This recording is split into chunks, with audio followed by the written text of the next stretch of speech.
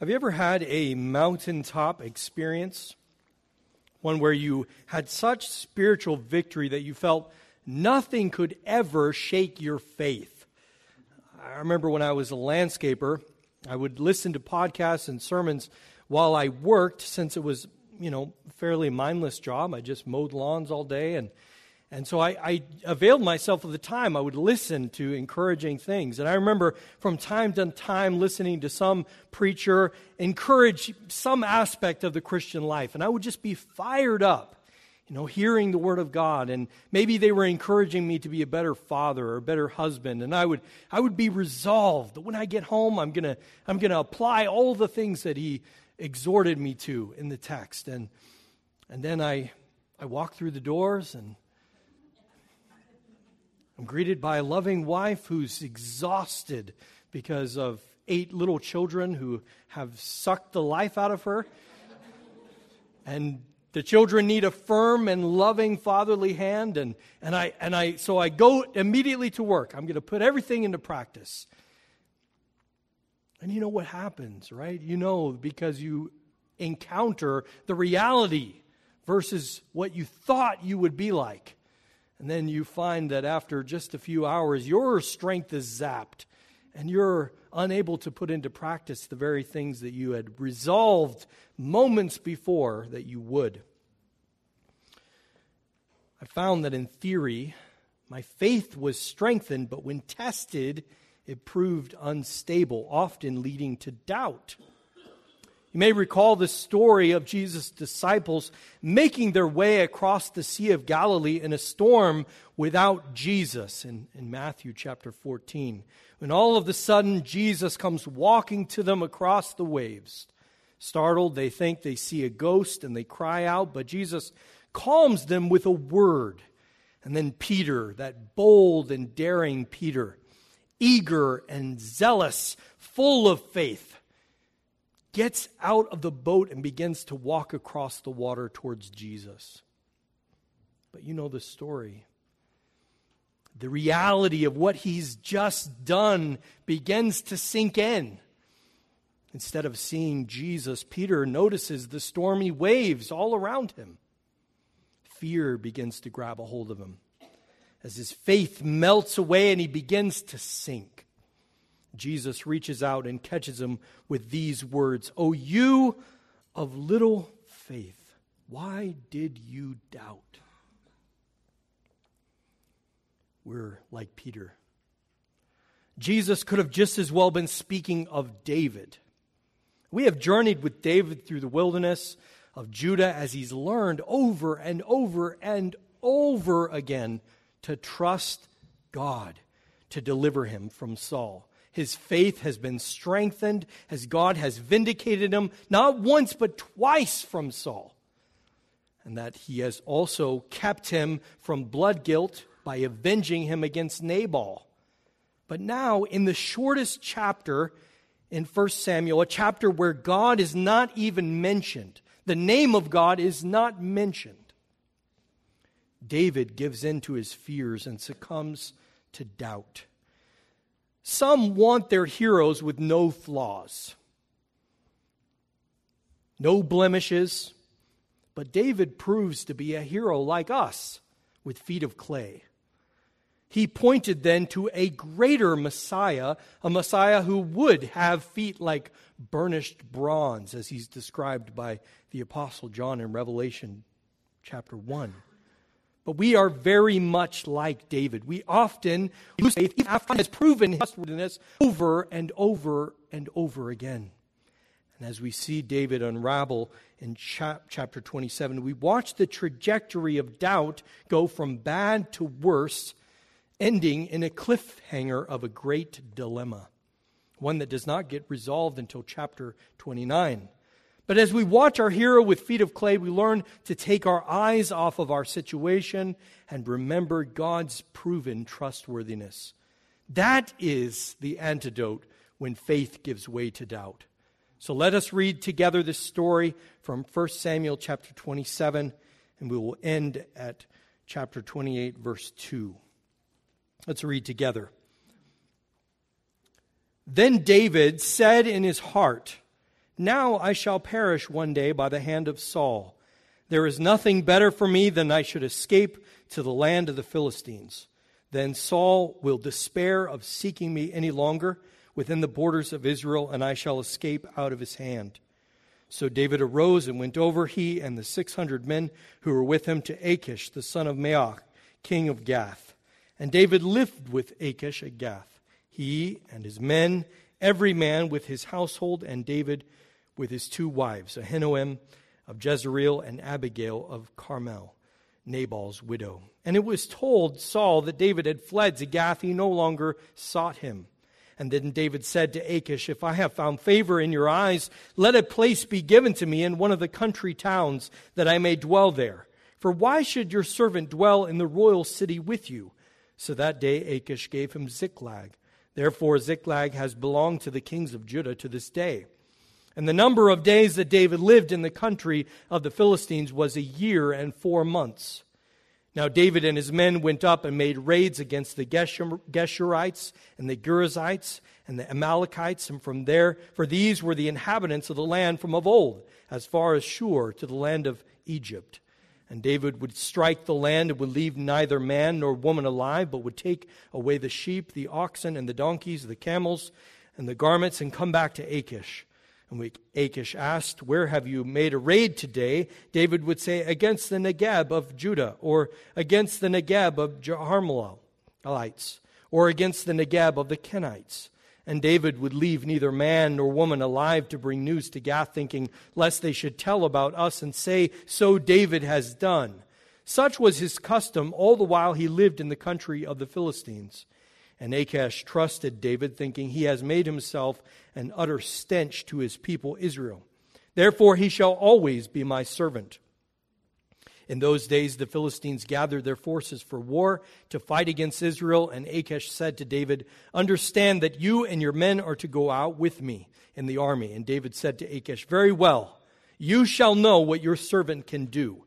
And Achish said to David, "Very well, I will make you my bodyguard for life."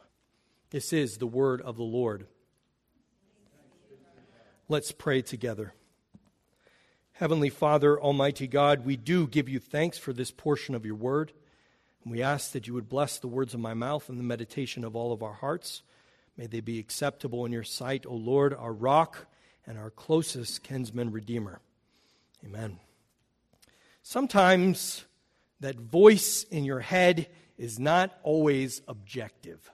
It doesn't always reason rightly. David said in his heart, "One day Saul will be successful and kill me." Well, why does David think that? That hasn't been true in the past. Over and over again, God has preserved David from Saul. No.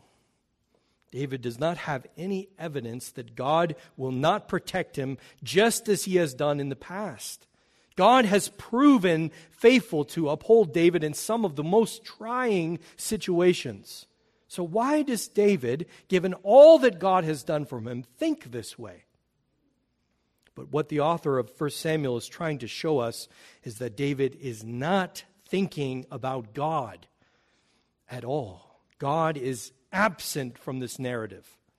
David is thinking in his own heart. Now, if you remember back at chapter 21, David had tried unsuccessfully to go over to the king Achish. At the time, the defeat of Goliath was fresh, and the song that provoked Saul to envy cautioned the people in Gath. Saul has killed his thousands. David his 10,000s. They were chanting that even in Philistia, and it caused them to be nervous about why David is coming to them. So David changed his behavior, and he acted like a madman just to get out of there with his life. But somehow, during that time, something must have happened that changed David's mind so that he feels like now it would be different. The sparse telling of the story does not indicate that, but David thinks, as many have after him, that the enemy of my enemy is my friend, and reasons that he will be safer with Achish in Philistia As verse 4 curtly summarizes, this seemed to work.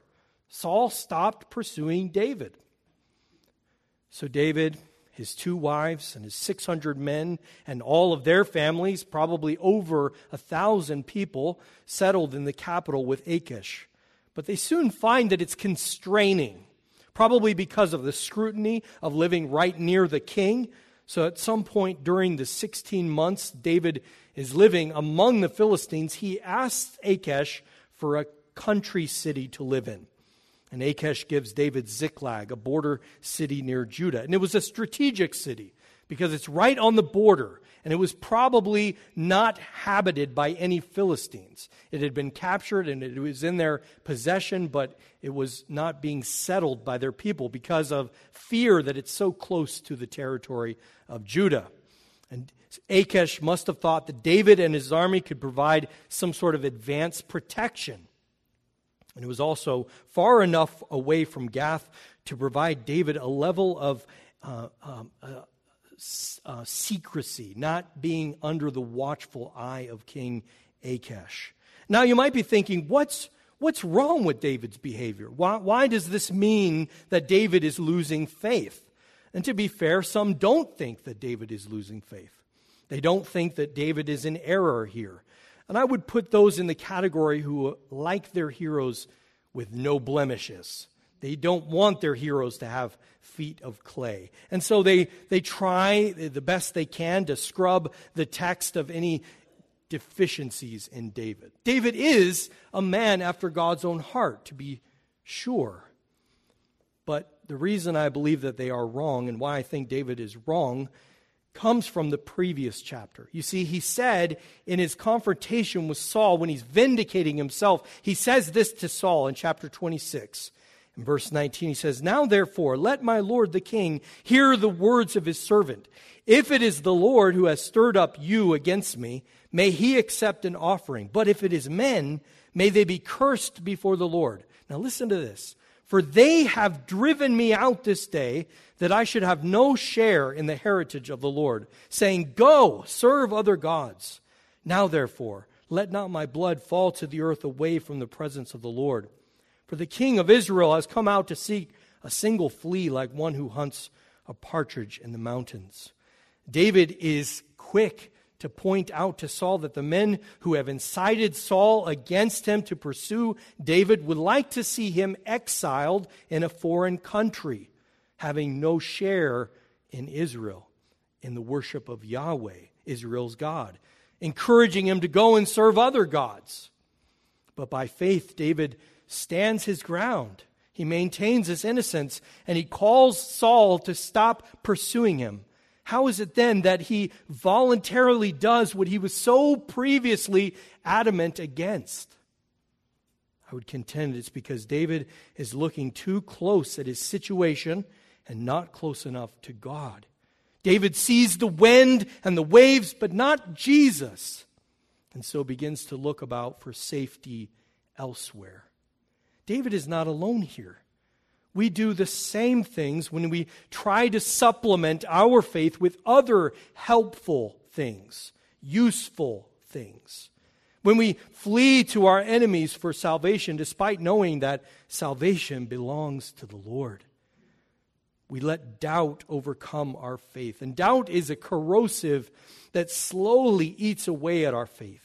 Doubt was Satan's tactic to entice Eve to eat the fruit. He introduced a little lie about the goodness of God that corroded Eve's faith, leading her to doubt and ultimately to disobey God. You see, Eve, what's really going on here? Don't you see? God is stingy. He doesn't want you to be like him. That's why he's holding this fruit from you. That's why he's not letting you come and take it, because he knows if you eat it, you're going to be just like him. And by the way, you're not going to really die. And Eve looked, then she began to look at the fruit and she saw it in a different light. You're right. This is going to make me wise. This is good. You're right. God is stingy. God isn't good. He doesn't care about me. He's kept this from me. So she takes. And some variation of that lie has led to countless men and women to doubt God. No doubt Satan whispered something in David's ear too. Listen, God can't protect you from Saul. Eventually, he will catch you and kill you. Besides, if you were the Lord's anointed, why is he treating you this way? Why are you out in the wilderness and not in some palace? God does not care about you, David. He will not protect you. You've got to take matters into your own hands. Slowly, faith gives way to sight as the eyes of our heart no longer remember that God is trustworthy, since they're now flooded with anxiety of our current situation, what's right in front of us. Forgetting God, we cast about for functional saviors that will offer us safety and rest from our anxiety and fears. And the hardest part in all this is that our functional saviors often do provide a measure of relief. We do feel safe. Jerry Bridges defines a functional savior in this way. He says, quote, "Sometimes we look to other things to satisfy and fulfill us, to save us. These functional saviors can be any object of dependence we embrace that isn't God. They become the source of our identity, security, and significance because we hold an idolatrous affection for them in our hearts. They preoccupy our minds and consume our time and resources. They make us feel good and somehow even make us feel righteous. Whether we realize it or not, they control us and we worship them." End quote. A helpful tip to discover what your functional saviors are, or the idols of your heart are, is to examine your news feed. Facebook and other social media algorithms are pretty good at surfacing our deepest longings and desires. Now, they just may be something that you, but nevertheless, they're a good barometer of what we love. What are we paying attention to? What is our fundamental orientation towards? Facebook will tell you, and they'll sell it to you, especially if they can make money off of it. What is Facebook always bringing to your attention? Chances are that might be where your heart is. I don't usually do this, but printed in the bulletin in the back under the sermon discussion questions is a list of diagnostic questions to take into your closet when you're praying and asking God to surface these functional saviors so that you can tear them down. Ask these questions of yourself. Go through them. What are the ways? Where are the areas? Who are the people? Where is your love orientated?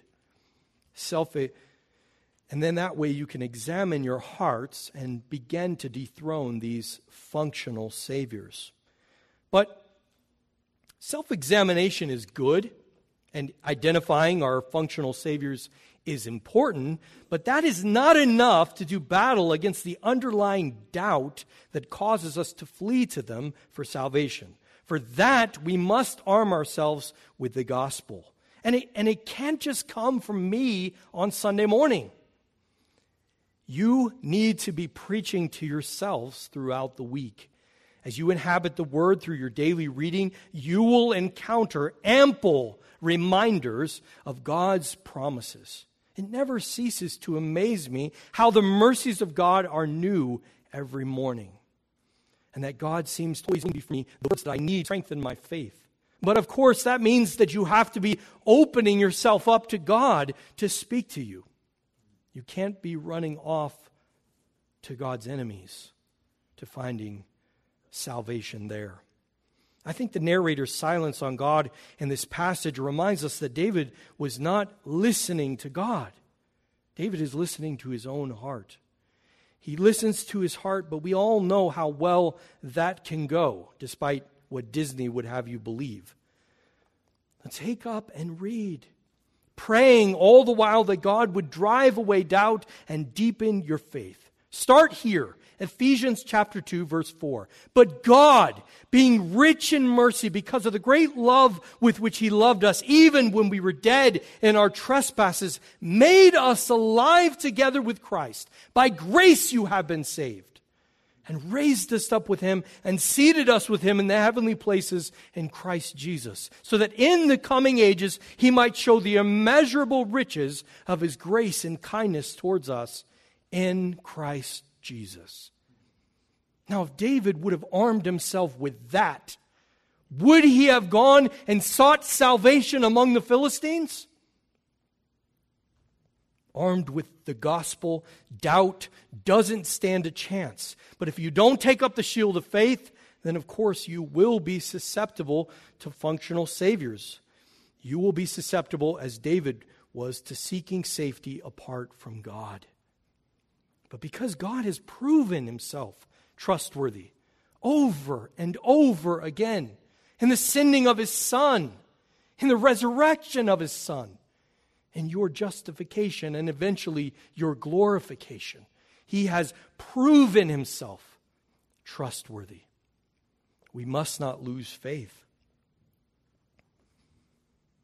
But one sin, seeking salvation in our enemies, looking for functional saviors, one sin often compounds. The sin of our first parents caused them so much shame that they hid from God, and they tried in vain to cover their shame. For David, fleeing from safety among the Philistines meant that he must set aside certain things to get along with his enemies. These are people that David, just years before, was defeating in battle, killed their greatest hero, Goliath, and sent them running. Now he has to try to live with them. He has to set aside all those feelings. He has to conceal his true motives for many of his actions. Notice in verse 8 that the narrator tells us David wasn't just waiting around, but would go up and make raids. We shouldn't expect that Achish, just out of the kindness of his heart, is giving land and sustenance to David and his little army, a group that is well over 1,000. Surely David has struck up some kind of deal with Achish that he would pay him tribute or taxes. So he must go and raid. And so he does. But David he's caught in a conundrum. He's still loyal to Israel, but he's now living among the Philistines, and he has to pay tribute to the Philistines. He's got to make his way. What's he going to do? He doesn't want Achish to know, so he covers his true motives. He makes raids to Israel's enemies down towards the south, and he kills every man, woman, and child, leaving no witnesses to the story. And then when he returns to Achish with all the plunder, he lies, and he says that he was plundering this or that place in Judah or Israel. Again, some read this positively and see David fulfilling what Saul should be doing by devoting to destruction the enemies of God. But I don't think that is what this story is here for. David may have felt he was carrying out the Lord's work, but if you look closely, he more resembles Saul in this story. For one, the nations that were to be devoted to destruction were to be utterly wiped out. Not just the people, but also all that belonged to them. Their animals and their houses and all their possessions. Saul was condemned because he kept the best of the livestock for himself or to sacrifice to the Lord. In reality, David is forced to use exceptions to cover up his raiding process so that he can continue to live among the enemies of God. Sin gets compounded when we give way to functional saviors, for soon we find ourselves lying to cover it up, both to keep the status quo and to try to ease our own consciences which condemn us. If your functional savior is security, then you will be tempted to do things in business that make you money that is not, strictly speaking, legal. You cover it up because your ultimate goal is security. So cooking the books or dipping in and skimming off the top is just par for the course. Maybe your functional savior is comfort and relaxation. So you're tempted to take that extra hour at lunch on the clock. No one will know. Or maybe you could complete the job faster, but you take your time so that the boss doesn't give you more work to do. Your functional saviors will always require you to conceal your true motives from others, whatever they may be, whatever the cost. Doubt leads to loss of faith or a transfer of faith to our functional saviors. But doubt also makes it easier for us to diminish sin and redefine it according to our own standard, one that we can keep. David is not living trying to please the Lord. David has a new Lord. He is trying to please Achish, which leads David to do things that he could subtly convince himself are okay, but really they're done with the motive of pleasing Achish. And it works. Achish trusts David, thinking that he has made himself an enemy of all Israel so that he will serve him. Verse 12. Achish is devilish in that way, as Satan loves to trap us in sins that we have subtly redefined as being righteous. This is Paul's argument in Romans 7. Paul didn't even know what coveting was until he heard the law. But then upon hearing it, that's all he could think about. But the law wasn't sinful. The law is good, but it was our flesh that seized the opportunity aroused by the law and leads to sin. Satan has imprisoned many well-intentioned people with legalism. He has subtly got them to redefine the gospel to be this or that issue or doctrine. Take the Pharisees, for example. They had convinced themselves of their righteousness because outwardly they kept the law, or parts of the law that they redefined as being very important. The parts that made them distinct as Jews. Take, for instance, the Sabbath. Some of the reasons that they fiercely opposed Jesus over the Sabbath seemed crazy to us. Mark says they watched Jesus closely, whether he would heal on the Sabbath. It's one of the few times that Jesus expresses anger. As he looked around at them with anger, grieved at their hardness of hearts. And then he heals the man. And they immediately plot how they're going to destroy him. They had totally missed the purpose of the Sabbath to the point they wanted to murder Jesus because in an act of kindness, he heals a man. That's crazy. That's crazy. Their doctrine has made them crazy. Now they look for a way to catch Jesus if he's going to do something good, if he's going to heal somebody. And they use that to plot against him. But that is exactly what Satan does when he convinces you that your pet sin is really doing God's will. The thing with functional saviors is they have their own scheme of salvation, and usually it's always works-based. Their own system of atonement. The stark example of a drug addict will shed some light on this. The drug addict usually uses a substance to avoid the pain of reality.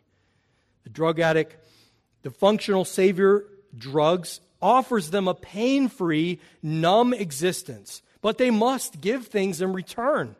First, their body, which will be destroyed in the process. But also it takes resources to maintain their drug habit, which, by the way, has diminishing returns the more you use it.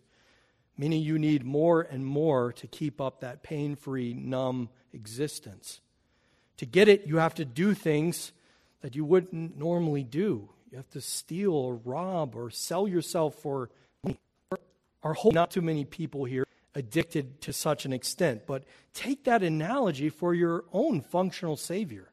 They all work on that principle. Porn works the same way. So do romance novels and the pursuit of money. Somebody asked Rockefeller, how much money is enough? Just $1 more. Just $1 more. But if you are to examine all of your functional saviors, they all offer life, but at a cost. And the life they offer turns out to be a ghostly substitute for real life. What motivates it all is usually something good. It's usually a desire for God, but it's a desire for God on our own terms. But all that we end up getting from our manufactured gods, our functional saviors, is really just slavery. Slavery to our own desires and appetites, which are unrestrained by God. But Jesus, the Savior of the world, is not like functional saviors. He offers freedom from the bondage of sin. Not by calling you to work harder or to do more, but to come and rest. You see, the trustworthy God of David proves just how trustworthy He really is when He offered up His own Son to death on your behalf. Do you believe that? You stood here, condemned to die, guilty. And God said, I'm going to take you out of there. I'm going to put you over here. And you're going to be righteous. And instead, in your place, I'm going to put my Son, who is perfect in every way, innocent. And He's going to suffer on your behalf. You don't have to work harder to earn my love. I already love you. I gave my Son for you.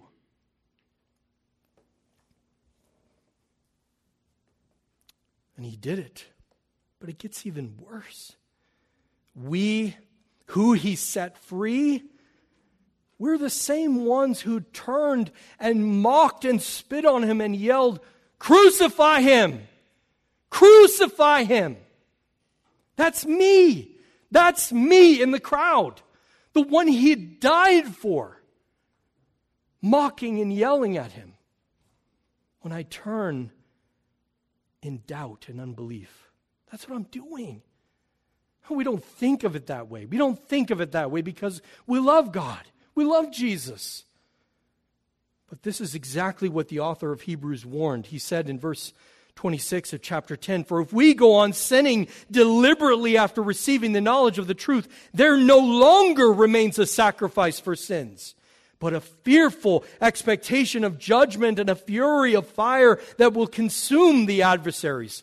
Anyone who has set aside the law of Moses dies without mercy on the evidence of 2 or 3 witnesses. How much worse punishment do you think will be deserved by the one who has trampled underfoot the Son of God and has profaned the blood of the covenant by which He was sanctified and has outraged the Spirit of grace? For we know Him who said, 'Vengeance is mine, I will repay.' And again, the Lord will judge His people. It is a fearful thing to fall into the hands of a living God." Does the author of Hebrews say that because there is no hope for those who have sullied themselves with their sin, running after functional saviors? No! He says it to warn you so that you wake up and you realize what your sin is doing. Nobody, no good Christian in their right mind would ever go to Calvary at Jesus' cross and trample on His blood. But that's what you're doing when you give in to your functional Savior. When you choose doubt over faith in the trustworthy promises of God. That's what you're doing when you trifle with sin in the dark. When you look at that website that you know you shouldn't. When you treat your spouse that way with contempt. When you don't love your neighbor. None of you would go and trample on Jesus' blood in that way. So we need the stark reminder. It's in effect the very thing that we're doing when we look for salvation anywhere but in Christ. David's motives were probably good, but he has to conceal those because in reality he's serving the Lord. He has convinced himself he's serving the Lord, but his actions are not consistent with faith, but with doubt. And doubt leads him to take refuge among his enemies. And doubt leads him to cover his true motives, both from others, but also from himself. But doubt also leads to a great dilemma. A dilemma that will test the very fabric of David's faith in God. A dilemma that David will not be able to get himself out of through deceit and lies, but will have to rely solely on God to act. Notice in chapter 1 of verse 28, or chapter 28. In those days, the Philistines gathered their forces for war to fight against Israel. And Achish said to David, understand that you and your men are to go out with me in the army. For the past 16 months, David has been able to hide his devotion to Israel and Israel's God by deceiving Achish. But now what will he do? Now he is being called to actual battle against Israel. And he's going to go with the armies of the Philistines. There'll be no hiding his motives. Unless, of course, his motives have changed. There is ambiguity in David's answer that ends this story on a cliffhanger. And David said to Achish, very well, you shall know what your servant can do. Has David changed his mind? Will he go out and fight with the Philistines against Israel? The starkness of that image is meant to jar you to the absurdity of the situation. And this illustrates well the absurdity of all of our functional saviors. Would you really side with them against God? Would you literally trample Jesus' blood in mockery? No, of course not. If you could see them for what they are, if you could see sin for what it is, then you would never. We get caught in this same dilemma when we are brought head to head and our true loyalty is under examination. Will you serve God or the God that you have made for yourself? You can't serve both. But on closer examination, you will realize that there really is only one Savior, the Lord Jesus Christ. Others offer salvation, but they can never provide it. This story of David shows us that David has feet of clay. And like you and I, he's susceptible to doubt and is prone to wander, losing faith. In his story, we see our own journey of faith as we cry with the Father in Mark's gospel, I believe, help my unbelief. I believe, help my unbelief. This story also gives us a longing for a Messiah whose faith never wavers. A Messiah whose willing exile was not an escape from death, looking for safety, but an exile in death to bring safety to the rest of us. This Jesus, the object of our faith, has proven his trustworthiness by dying on your behalf. And he calls you to you who are weary and heavy laden, pressed down by the weight of sin and desperate to come, he bids you to come to him for rest, to cast your cares upon him because he cares for you. For he is your salvation. Amen? Amen. Let's pray together. Father, we are prone to wander. Doubts and unbelief come naturally to us. Faith is hard won. Even on the tails of spiritual victories, we find doubts seeping in, undermining our faith and distracting us from the truth, enticing and tempting us with functional saviors, things that can never offer salvation, but yet we give ourselves willingly to them. Father, free us from the bondage of sin and make us slaves to righteousness. Help us to set our minds on the things that are above and not the things that are here on the earth. Work faith deep in us so that we trust you because you are trustworthy. And we pray this in Jesus' name. And how fitting it is that we